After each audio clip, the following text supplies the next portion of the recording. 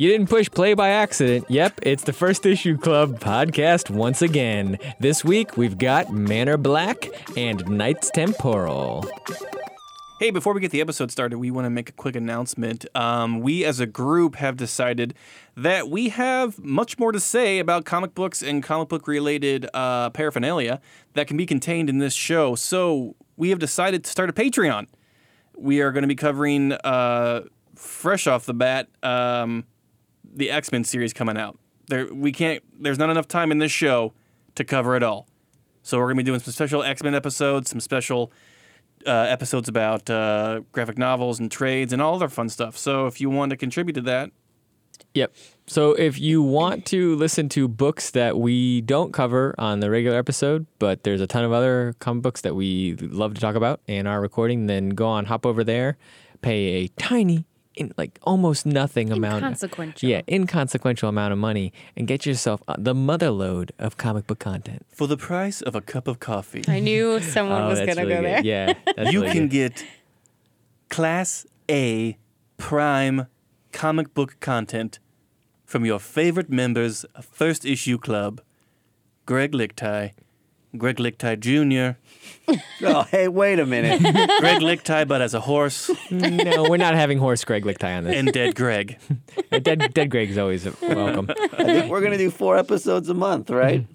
Yeah, if not more. I think we're going to get hooked on this, and we're going to have Yeah. I think they're going to be wacky, too. Like, some of the stuff that we've really enjoyed doing, like the pitches and stuff that we may not be able to fit into our regularly scheduled program will be on there. But we'll do first issues. We'll do deeper dives of different stuff that we're into and reading. We'll probably talk about zines. We're big zine fans, but this isn't the podcast and place and time for that. So Yeah. I think if you like hanging out with us and listening to us, that, we spend so much money on comics.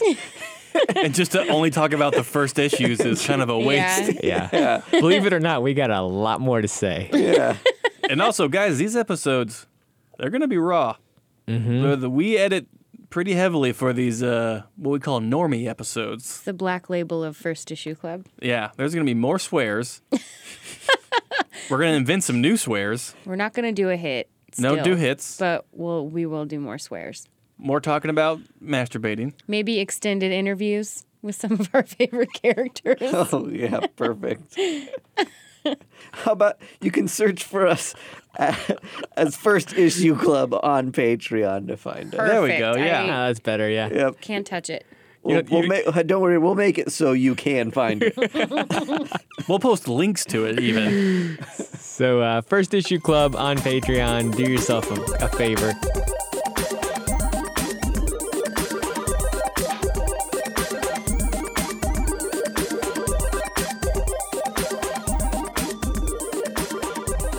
All right. We today have Budget King, Caitlin, Mike D, and Greg. The full team is back for First Issue Club. You have just waltzed into the best comic book podcast in your current feed. Can we say that still? Do you guys hate when I say that? The best is it's a hard thing to measure. There's a lot of good comic book podcasts. We are one of them. And why are we one of them? Because we read number ones only. Weekly, we like to dive into them, and we like to help you navigate through the muddy and sometimes murky world that is the comic book landscape. Have you guys heard anything about the Angry Girlfriend issue of Spider-Man? No. Okay, so there is this issue of Spider-Man that's recently gone up on the market again. It's for sale. That's kind of like a book of lore. Made news the other week. Apparently, someone has an issue of Spider-Man 14. Obviously, any early of an issue in decent condition in a series that big, huge deal. This guy's girlfriend wrote, "I hate you," on the front of the cover of it a long, long time ago. And I think she accused him of cheating or something. Right.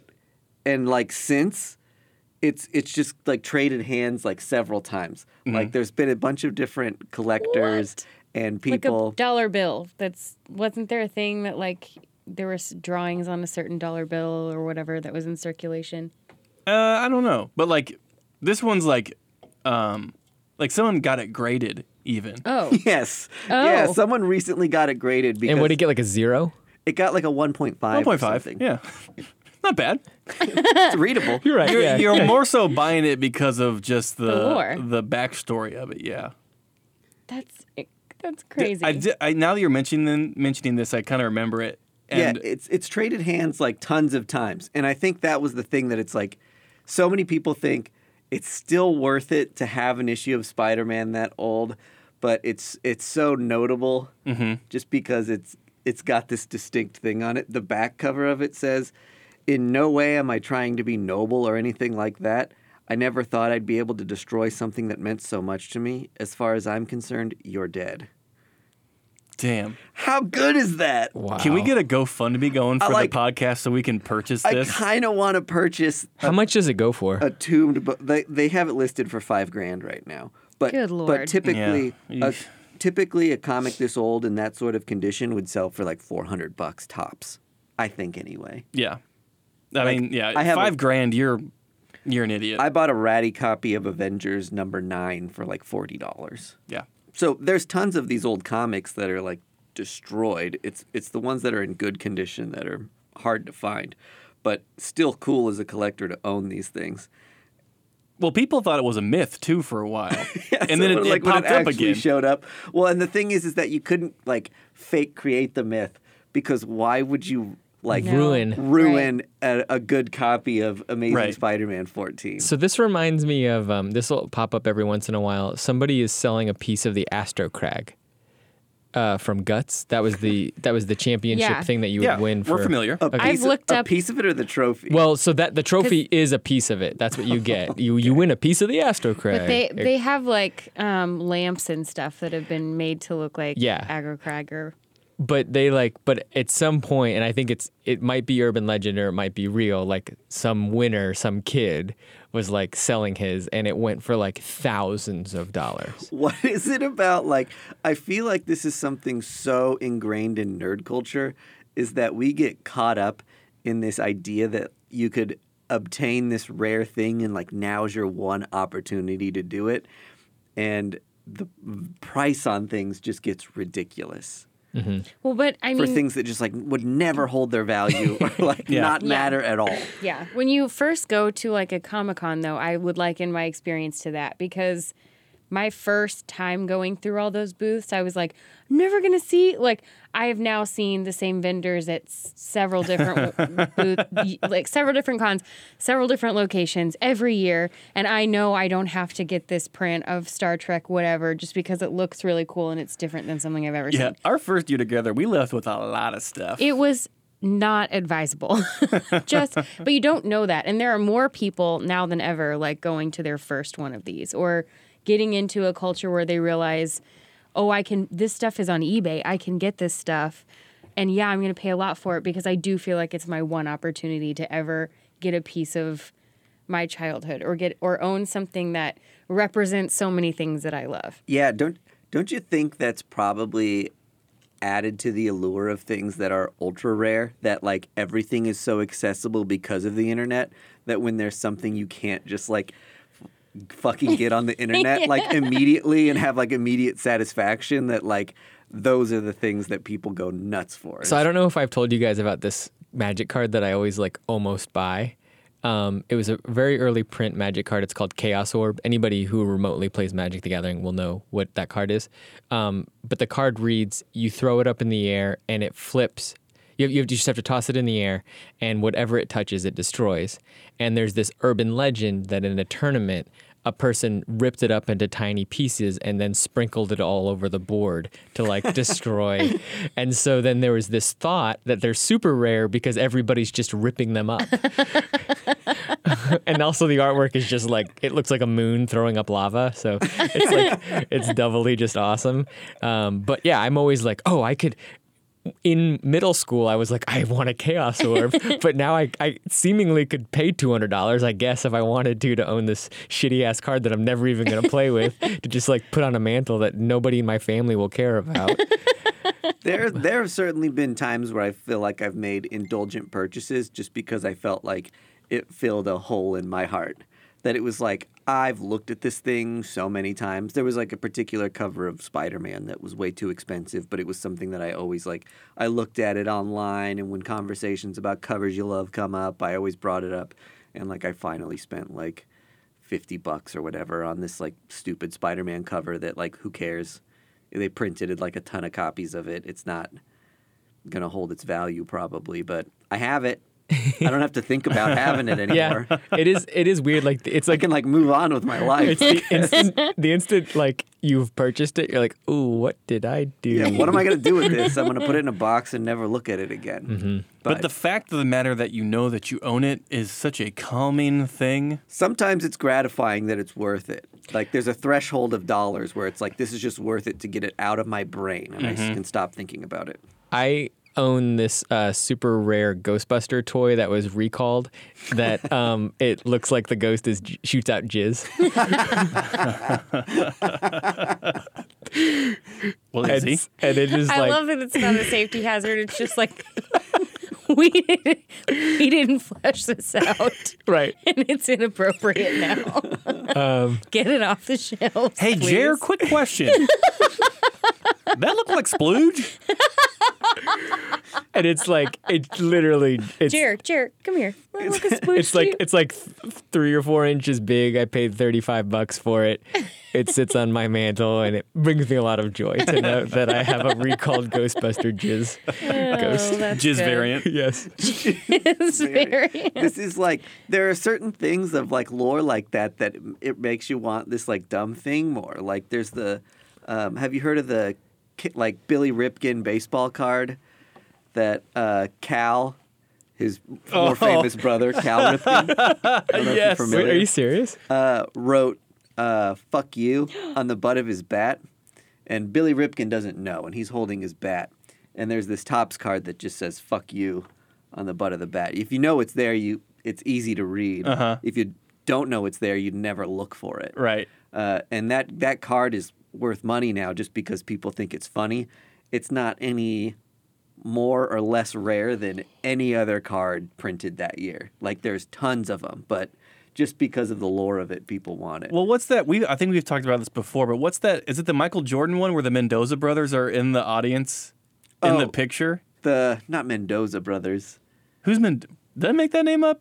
Yeah. Like Menendez. Menendez. Yeah. Do you want to know how I knew what the right name was? 30 Rock. Whenever Tracy thinks his sons are going to Menendez him. Oh, right. Not because of actually knowing anything from history. I'm going to get Menendez. Yeah. He puts down one framed photo of them and there's another one and he freaks out. Yeah, you're right. Oh, People didn't find out about that until like a year or so ago. Mm-hmm. I think it was like a Knicks card. It was some basketball card, and there they are in the stands. They're like on the sideline in Madison Square Garden. That's nuts. It's like so funny. So owning useless shit. That was a good segment. Yeah. Let's get this podcast started.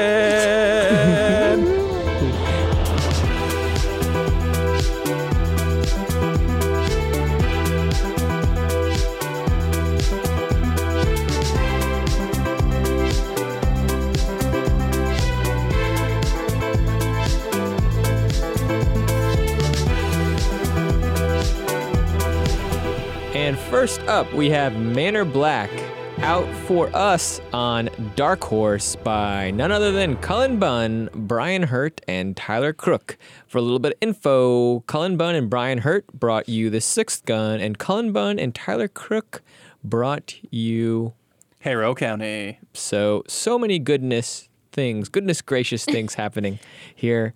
Caitlin, what is Manor Black about? Manor Black is kind of like what I think you would get if you had a blender and you put Twin Peaks in there and then you put Willy Wonka in there and magic and people of color. Because I was listing those and I was like, yeah, Willy Wonka, none. Twin Peaks, none. In this one, yeah, here they are. That's true. So That's like a damn good description. That's so good. The Willy Wonka reference, I was like, oh shit, yeah. yeah. I'm also just realizing there's no people of color in Twin Peaks. Well, they do have There's a Josie log. Packard. but I mean, Correct, yeah. it's kind of like an overwhelmingly white It is. landscape. You're right. Ensemble. Yeah. Yes, but I think this, There's no people of color in Willy Wonka or in Charlie and Chocolate Factory. I don't think so. No. I honestly don't think there is. You're right. It's very Not in European. Well, Well, Foggy London town. not in the old version. Oh yes, that's true. I'm much less familiar with the Johnny Depp version. yes. Side note on Anywho. Willy Wonka, did you know that Gene Wilder, before he did it, he demanded in his contract that he would, in the first scene, throw away a cane, limp the rest of the movie, and when he gets the cane back, do a somersault to keep the audience on their toes of like if he ever had an injury or not. Or if And the so they just cane did it had in the first magical 15 minutes. properties. Oh, yeah, it does happen in the yeah. Uh-huh. They're just like, all right, Gene, we can do that, but it has to be one scene. You crazy fucker, you. And Gene Wilder love takes a him hit of his crack pipe so and goes, okay. I really do. Though. I do too. Zoot, Yeah. zoot. He's Complete genius. Yeah, he's so good. But yeah, so I was saying that it's a mixture of those stories in no way detracts from the story that it is. Oh, you on gave it a its own. compliment. Yeah. I really liked it. I have like separate thoughts, but like overall, that's what the book felt like to me. The book somewhat centers around this old guy who is trying to pass his legacy of wizardry on, and we know that because he goes and talks to ghosts, and that's the best way to talk about your legacy is having a little ghost conversation in the crypts. A little powwow with your dead family members. They're very honest with him too. They're like kind of just like, you know what, you need a successor. If you don't get one in time, you're just out of luck. So it's up to you, man. I love how they phrase Do it it. too. They're like, it has been done before when there Yeah. wasn't a successor, and that dude didn't end up so well. So, I don't know you want to be like him, but you know what? Hey, your call. right.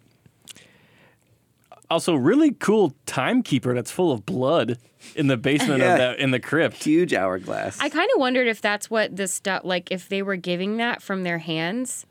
Oh, Like the- both he and his son kind of do this thing where they have like blood that comes out of their hands. Is that like the bond that they make? That's like a blood bond. I thought so, but then I didn't know what that weird. Because the son was just like, "Look, father, I'm ready. My hand blades."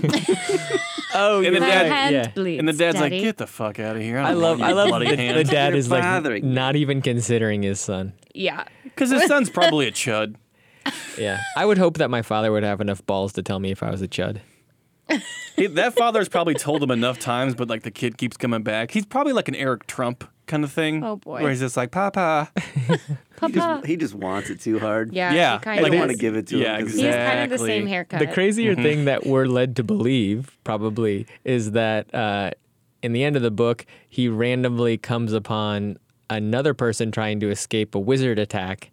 And it seems like maybe that might be who he inevitably chooses to take on his inheritance. Yeah. So instead of his son, he chose a total incomplete stranger. Yes. Well, it's almost like he was waiting for her to show up. I think so too. That was one of my separate thoughts is that the addition of these like wild magicians in the woods that are chasing this girl down.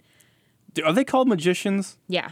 Okay. Well, at least they are toward the very end when Okay. it's talking about issue 2. But that kind of led me to believe that there's like kind of different gangs or sects of magic. Sex magic, yeah. In this in this story, in this world. And I got really interested at that point too, just to be like the act of him as this powerful family saying, she's under my protection. And they're just kind of like, oh, you messed with the wrong tree Also- magic guys. Yeah, is that guy made out of bark? Yeah, I thought that was really cool. Yeah, he's like a tree person. He's like a Groot. Yeah. So, and that, I'm not Groot. I keep telling everyone. He has to wear a shirt that says One that. thing he says all the time. I'm not Groot. I'm not an int. I am not Groot. What else you got? or he's like, actually, Groot talks now. Yeah, my dad fucked a tree. Oh, oh boy. He It says was that. consensual. Yeah. This book had so many creepy things and like didn't explain them that much, so we know that there's like more to like learn about said creepy things, which has got me really excited. I felt like if the undiscovered unknown things weren't eerie and supernatural, then I'd be less interested. But this did a good job at like teasing the bits of the world that made it more like in depth and intriguing. Especially like the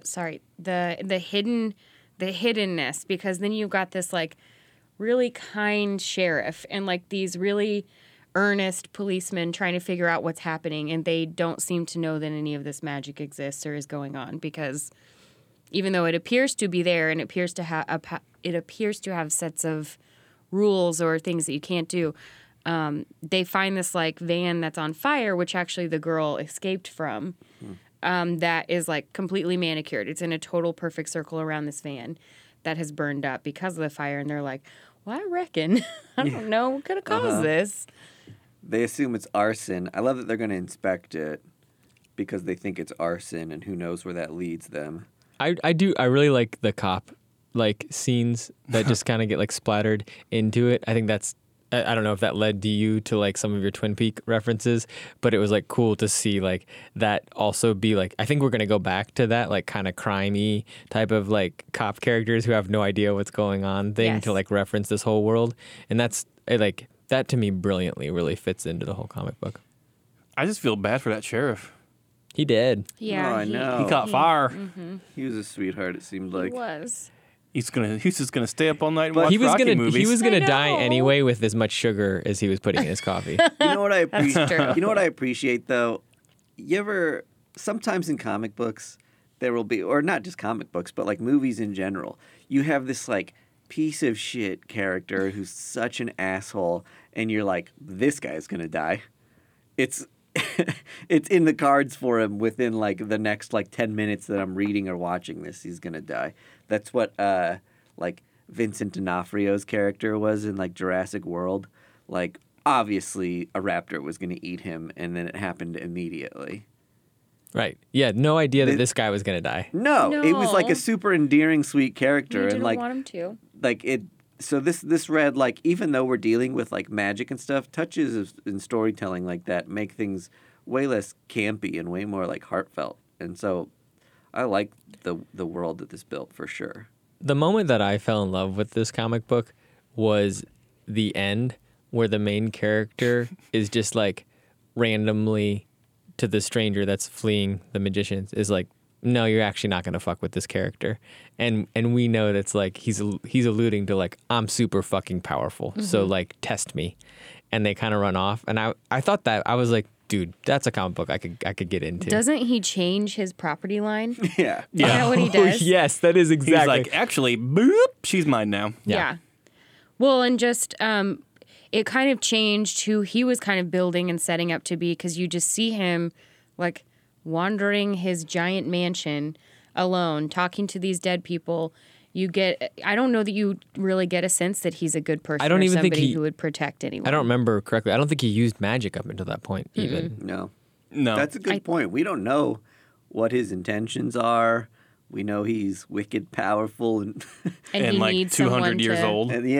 yeah, but he might be a complete asshole. The people who were chasing the witch, kind of, or the witches who were chasing the wizard, whatever Doesn't matter. combination of Fucking superhero magic people, I'll bullshit, just yeah. get to my point, said that like, hey man, do what you will, like you're gonna regret it. Either assuming that like they were gonna come back and make him regret it, or they knew things about her that he doesn't know that he might regret.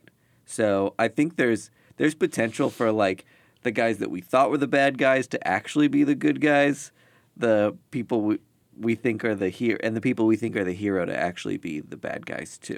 Man or Black, check it out. That's good. Yeah, that's good. Comic. Yeah, I love my Man in Black. I was super excited for this book because they did get the team back together that originally did Harrow County.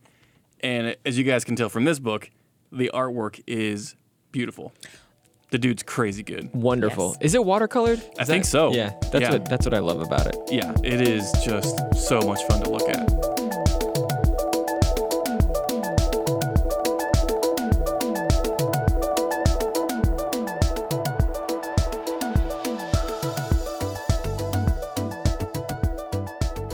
All right, next up we got Knights Temporal out on Aftershock by Cullen Bunn and Fran Galland. This comic book had a lot of hype. It might have been hard to find. There was a huge pre-order for it. What was going on in this book, Caitlin? This one was a time-traveling do-gooder that's either 1 on a path to glory or 2 on a personal mission to be discovered later. We've also got time-traveling big bads and sidekicks to carry us through and to build plenty of intrigue for issue number 2. There was a lot of talk of souls in this book, too. Are you asking us if we believe in souls? No, I think it's in connection to like the personal mission he's talking about. There was like somebody saying like you can't redeem your soul in that forest, and then somebody else tells him like you can't hack your soul from a corpse or something like that. Yeah. So I'm not really sure what he seeks to gain from.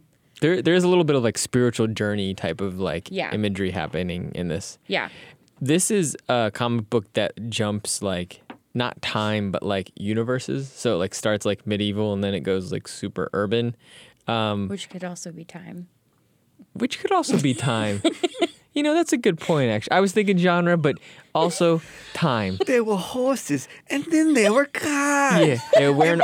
We must be an alternate universe. It went you- from armor to North Face, and Do you that like is time. multi-period pieces? How do you feel about those? I love that. Yeah, Okay, because that's perfect. time travel, which is So the Yeah. future. your Yeah. problem is you just hate it when it's stuck in one time period. That's below ours. below us. Yes. So that's how you view time. Yes, so It's kind of like a stacking issue. yeah, we're at the top. We're 2019. We're in August fascinating. now, and then below us is everything that, and it's good that it's below us because then you remember that it's not as interesting. Because it's holding us up. It's the Yeah. foundation of our society. Wonderful. Yeah. So when it was gonna be just a piece about like medieval stuff, I was like, oh, that's in below period. But then they went to current to the BP for everyone at home. they went to the top period, and it tickled me. This comic book jumped around in a way that sometimes it felt like it was like moving, like the whole comic was like, and I read it digitally at first, and so like I was just like, whoa, what is happening? But on a second read through it, I was just like, am I stumbling into brilliance here? I think you were, because I loved this book. Yes, yeah, absolutely. I agree that at parts it felt like it was moving a little fluidly and a little hard to follow, but I think that was on purpose, if that's what you mean by stumbling into. Yeah. And I really did mean the brilliance thing, because I think it did so many things that you could only do if you have a huge education of comic books, to like the way that they slammed in the the transfer into like the urban world. You would only feel comfortable doing if you really trust your narrative style to like do that with. There's not a lot of signposts for it, but it works as like, it feels like you're moving with this main character, even though we don't really know what the main character's objective is, except for that this sorcerer is bad news and poisoned his friend, and he has something coming for him. Our hero kind of seems like he's like tramping through time, but also lost in it. Like, we're clued in several times that he maybe doesn't have all the pieces of his own history and backstory. And one of the things that I thought was intriguing about this was that when we're introduced to like this initial concept or trigger period that he's going to go on this adventure and be introduced to like these godly type figures, is that they present themselves as like shattered glass. And the way that was presented, it almost suited the narrative really well, right? That like there's fragments of time that he's finding himself in, but doesn't remember this one, but he's like mirroring himself over here in this other place, and always on the same mission and objective. So I think that he's maybe not privy to his own story, and is kind of like lost about this woods and forest. Do you think he's being like used I think he's as a got that tool guy by for a some? reason. Yeah, exactly. Yeah, the woman Jane. So, Mike, did you? Jane Fool, which is a fantastic Wonderful name. Yes. I love how he stumbles into her too. Mike, did you read the script that Cullen Bunn wrote that he put in the back? I did a bit. Did you see how Cullen Bunn references those like fractals? I did. Yeah, so he I does. didn't. So What he does it so say? he Whoa, hold on. You didn't? I didn't. Oh, that is a big yeah. Do you want to know why? Miss Reader didn't read. Because it is important. I didn't because I was so hyper focused on the way this book looked. And I mean, the inks were fantastic, but mainly the colors.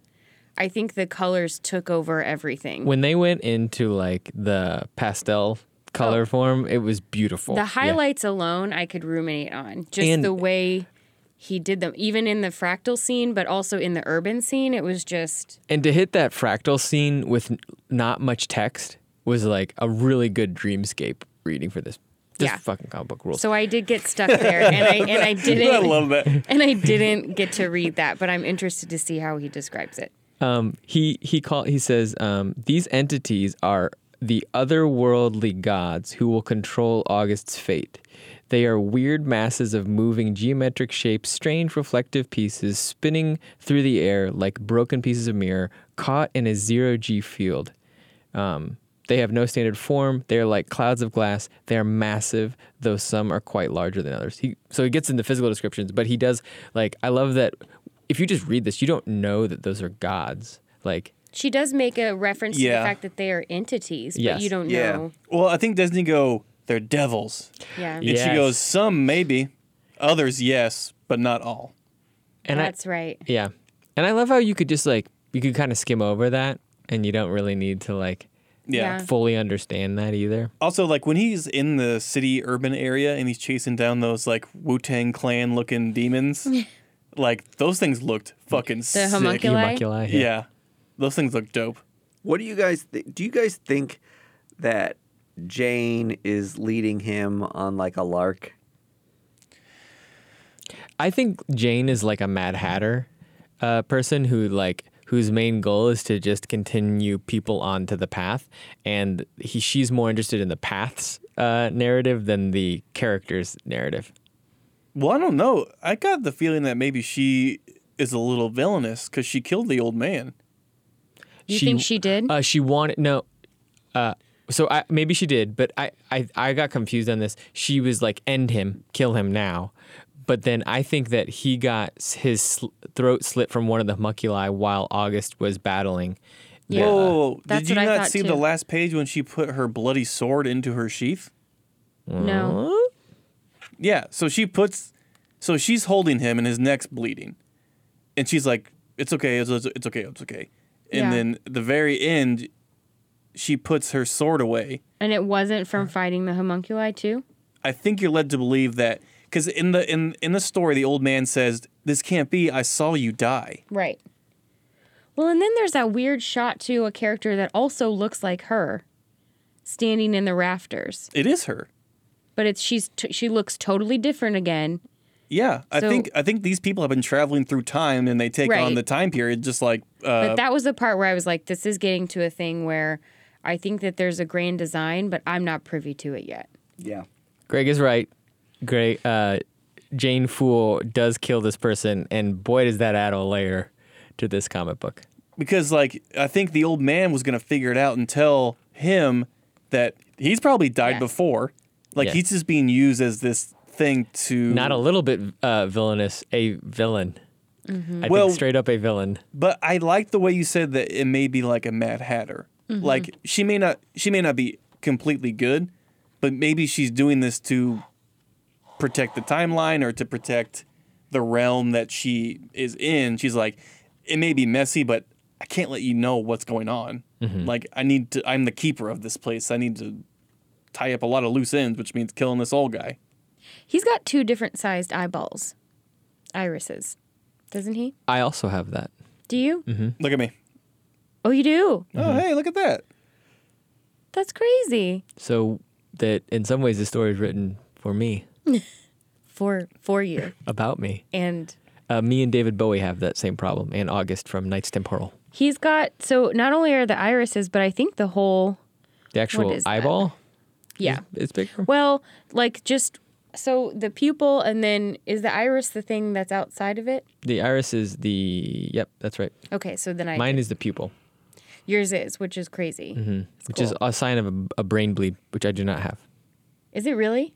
I learned that from 6 Feet Under, the show on HBO. Yeah, but so that's just a stylistic thing, maybe, or I don't know. It just it caught me off guard. It seems to be on purpose Yeah. because it's not just on the cover; it's in several of the panels. Man, this comic book was a fun romp. Yeah, it fucking ripped. Would recommend. And I don't know how long it's going to go, but I hope it goes for a good amount of time because we have a lot of mystery to figure out here. Jesus Christ. Cullen Bunn, the hardest working dude in comics. I don't think he ever stops writing. I got it. Go ahead. No, I was just thinking the same thing. 2 books out this week, and just it hasn't really been that long since we've gotten something else from him. So No, he's he was kind working of a machine. Yeah, he was working on the War of the Realm stuff. He wrote some Venom issues, and he's still writing like Dark Arc and all that stuff for like Aftershock and He had a book come out like a week or 2 ago that was new. yeah, that's right. Yeah, that's right. Unearth. Unearth. On Earth, yeah. awesome. Which also fucking That book ripped. was killer. It was God. so good. Yeah. Kyle Strom is on that book too. Yeah. That might have been my favorite of these 3. Unearth. Although Manor Black is a contender for my favorite of those 3. Yeah. I like them all. These are all books that I'm like, Yeah. oh fuck, now I have to read. I have to keep reading these books. Thanks a lot, Cullen. Yeah. And you have to think there's Cullen Bunns in the world, and then there's people who just happen to be the brother of the lead singer of My Chemical Romance, and you get to write a comic book, I guess, if you're him too, or you could be a fucking badass and be Didn't we writing. like that one though? I didn't. You guys did. Oh, okay. Wait, you didn't like it? I was being nice. But I really Don't be nice because of You Mikey don't- Way. You do not have He's to. rich. He doesn't need your placate him sympathy. or us. We I should can have. handle Yeah, it. that should have been my time to shine because he deserved a punch in the gut. Oh, I'm sorry. Also, you were calling me that I was him, which I felt weird. Smashing a comic book, which you said Oh. the main character reminded me of him, and I was Yeah. like, oh, that's, Oh, yeah. that's Yeah. kinda That's cool. true. Yeah, Whoops. Yeah. Should have kept my mouth shut. That's Collapser. Do not recommend. You've heard it later here. We have a redaction here on the First Issue Club. We said that we liked the comic out of fear. I was fearful of what the once prominent emo band could do to my life. And the first ever FIC redaction. Wait, I don't know that I didn't like it. Do An we all have to redact? FICOOP. I do honestly like worry about seeing any of these Yeah, people I that liked we it a lot. review at a con, and like on the off chance that they listen to the one episode like where we review them, and they're like, "You didn't really care for my book, I guess." Oh. Okay. It's never gonna happen. Let's I say know. they're like, there's the greatest comic book ever. It's written. Universally loved. We'll say Watchmen. Okay. People still shit on that book. And Alan Moore has heard it and probably doesn't give a fuck or remember. Probably because of the drugs. I think more important than liking everything is being able to decipher why you don't like it and make intelligent arguments that don't belittle other people who disagree. Right. That's a really good point. I also feel like comic book creators are like my people and they're creating the world that I feel comfortable in. So like I don't want to diminish that effort and especially the hard work that goes into it. But like, yeah. Some of them are not for me. I'm not for everyone, and everyone is not for me. Yeah. Well, I'm sure some creators put out stuff and they're just like, ugh, this trouble- was a stinker. The trouble that you get into is like, I'll use my dear friend Bradley as an example. He constantly tries to tell me that Beyonce is a bad singer. She is not. No, he's she is wrong. very talented. Yeah. He does not care for her. Yeah. That's a totally different beast. If I don't care for a book, I will do my best to describe why that is and to put it into a form that makes sense and can give people context as to why. I'm never going to be like, that book is horseshit. Because, like, I just don't, I don't think we've I'm, done that, though, I with don't some think books. I'm We've the only end all done- be all of like whether or not a book is good or bad. I can only think of like one book that we said was horseshit. And The then Ray Schremer Dead Man book. Was it Unit 45 or whatever? Okay, why think now? it was Now the- we're essentially the mall. calling The multiple mall. books Yeah, I think it or was the shit. mall. So let's stop while mall- we're ahead. The mall was terrible. Well, we're fucking dumb because the mall's being made into a movie. yeah, so we're what do we the know? stupid ones. Yeah, those are 3 books that you could pass on. Well, first of all, before we go, we always love reading Cullen's books. He's a big favorite here around the club, so it was a real treat. And he's also just a fucking great person, which most people in comic books are, to be honest. I think the statistic is like they're pretty fun, but you see him at a comic book con or a comic book convention. As they're known. And he is a fucking charming, just pleasant person through and through. If there's a heaven, he's going to it. This has been another episode of First Issue Club. We are a proud member of the Fountain City Frequency family of podcasts. Our music is provided by Primary Color Music. We are recorded in KCUR Studios. You can find us, rate us, friend, and follow us on YouTube, Twitter, Facebook, Instagram, email, and your favorite listening platforms at First Issue Club, FIRST. Ooh, I love this episode. Ooh, I love this episode. Ah!